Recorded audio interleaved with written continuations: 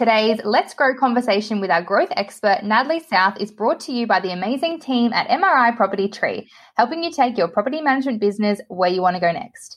Very shortly, we're going to be diving deep into today's episode, which is all around what to do when an owner doesn't want to pay for advertising. But before we dive in, we'd like to start each conversation with some gratitude. So we'll start with you, Terry, then we'll go to Nat. What are you grateful for today? I'm just very grateful for the beautiful weather that we have where I live at the moment. We've had some thunderstorms come through, the air, and now it's like blue sky, it's cool, the air is so clean, the birds are singing, and I just feel very grateful for where I live. That sounds a little bit mushy, but that's where I am today. What about you, Natalie? What are you feeling grateful for? I'm feeling super grateful today for the relationship that my husband has with my family. It makes all of the family gatherings and catch-ups and those sort of things much more enjoyable. And I'm quite close with my mum and dad, so I spend a lot of time with them or talking to them. Josh reckons that I can't decide whether I should go left to the roundabout or through the roundabout without ringing my dad for advice. So Josh is currently away with a few days with my dad at Fraser Island. So I'm super grateful for that relationship that Josh has with my family, which makes our whole lives a lot easier when it comes to family gatherings. It sure does. I'm pretty sure you and your dad and Josh have got a bit of a bromance happening, actually.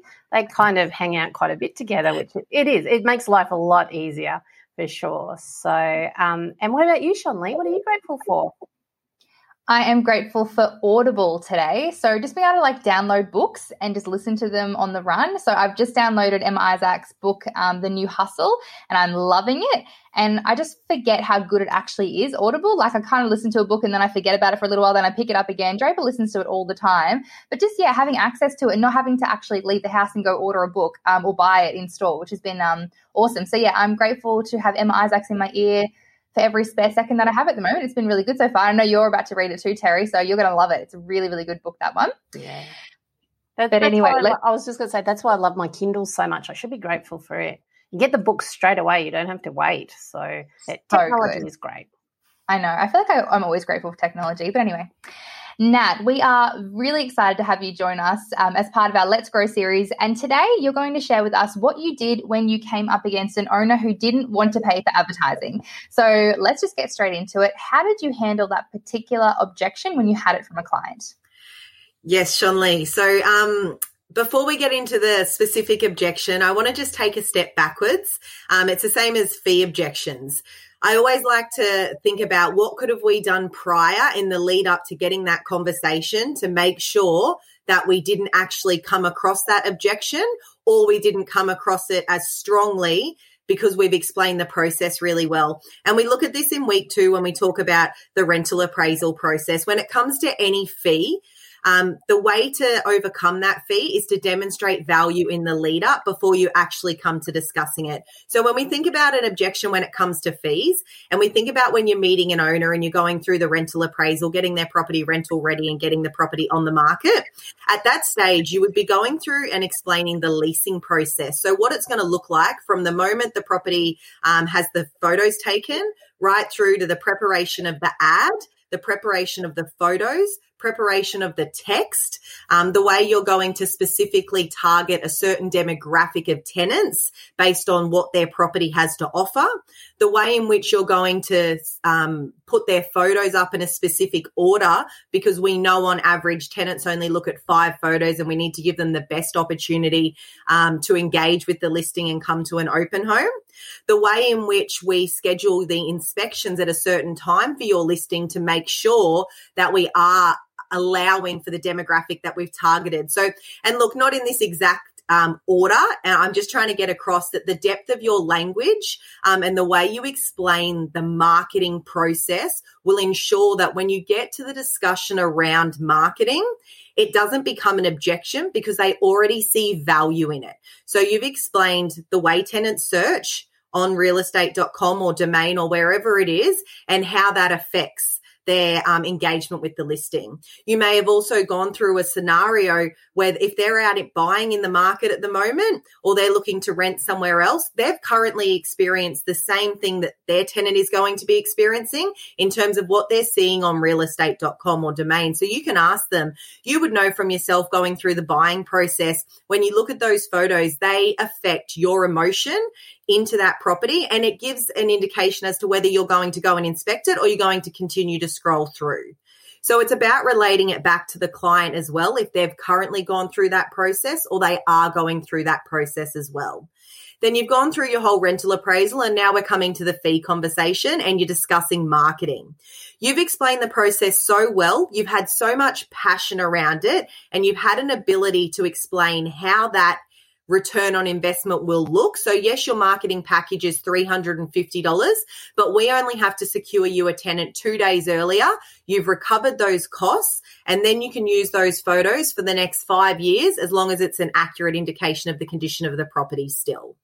So yes, there's a way to overcome the objection, but first of all, if you are coming up against that objection more often than not, I'd like you to take a step backwards and think about how you're explaining that marketing, the depth of your language, and ensuring that you're able to articulate what the return on their cost looks like when it does come to them outlaying that $300-$400. Okay. Yeah. Oh, I've got a little bit of echo. Sorry, guys. So, you answered actually quite a few of my questions that I had for you there, Nat. But did you find that the people who object the most are ones that you haven't had through that nurturing process? So perhaps you haven't been talking to them for 6 months, or you, the longer they're in your pipeline, do you think that the less objection that you get? Absolutely, to some degree, but there's always going to be that bell curve to the situation, Terry, where you know that potential client that calls around to 10 offices and they only want to know about fees, and they're asking about your management fee, your marketing fee, your admin fee. They're all about the fees. That's probably not the type of client that you potentially want to work with, because no matter how much value you demonstrate, it's only ever going to come down to the bottom fee. And we know in property management that we cannot provide the highest level of service and market their property to the best of our ability and get the maximal exposure on their property by doing it for nothing. Mm-hmm. So that's the type of client that you're referencing. Absolutely. They're harder to demonstrate value to than the clients that you've worked with, understand what your process looks like, have seen the results that you've achieved through the marketing process that you've done with previous clients. Yeah. Okay. And were you given any flexibility with your agency, I guess, in terms of being able to negotiate the marketing package, or was it like, no, we recover it every single time? Look, I was really lucky in sense of flexibility within my organisation for both fees and marketing. But marketing was a non-negotiable for me personally. I had a client call into the office and just dead set say to me, don't see value in marketing. I'm not going to pay for it. I said, that is not a problem at all. I'm probably not the right agent for you then, because this is my belief. And this is the process. So I actually have said no to business. I've turned them down and said, I'm not the right agent for you, based on them not wanting to invest in marketing. So yes, I had flexibility. Did I ever use it? No, because I have a big, big belief in marketing and the value it adds to the process, which gets the client a better return on their investment. And if someone's covering that cost, they're not potentially getting the best marketing that they need for their property. Yeah, and I know for a lot of areas out there, so there's some agencies, who they have one open home and the property is being leased for higher than what it was actually marketed at. They're in really hot markets, and I guess that it's even more important with showing the value in your advertising and why they need to pay for, professional photos, virtual tours, all that kind of thing. Do you have anything to say to people who find themselves in those hot markets at the moment? Absolutely. These markets more than ever is where marketing matters, because this is where, we've already seen a mass amount of interest in a property, but we know if the marketing is done right, that can double. And we know with more people through the door, we can create competition. With more competition, prices drive up. That's just supply and demand when it comes to the rental market.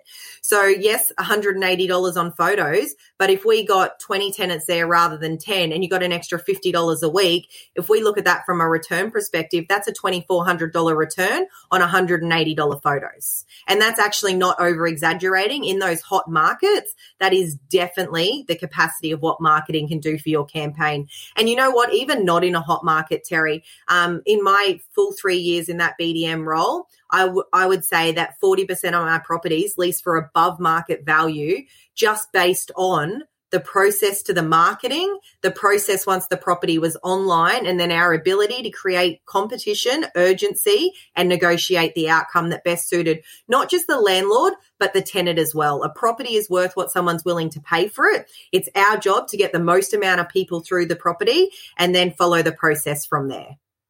Excellent. Guys, you can hear how much passion, I guess, Natalie has for this particular topic, and it obviously very much so contributed to her success.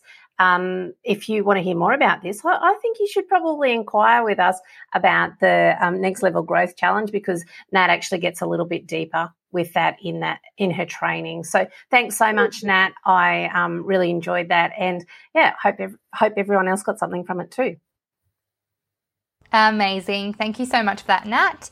And guys, if you are interested in learning more about how Nat did become the #1 BDM for Harcourts in Australia, bringing on 333 new managements in just 1 year whilst working smarter and not harder, you really need to check out our Next Level Growth Challenge. The challenge is run over 6 weeks, and not only does Nat share the exact game plan that she used as an award-winning BDM, but she coaches you each week around how to implement what you've learned. She'll give you action steps you need to take, and she'll help you overcome any roadblocks that you come up against. And we promise that if you do the work, you are going to see phenomenal results, just as our past challenges have seen. So if you'd like to know more about our 6-week Next Level Growth Challenge, please head over to pmexcite.com and click on the Growth tab. But that's us for now. Thank you so much for taking the time out of your day to listen into this conversation, and we look forward to bringing you another one next week. Until then, stay safe and enjoy the rest of your week.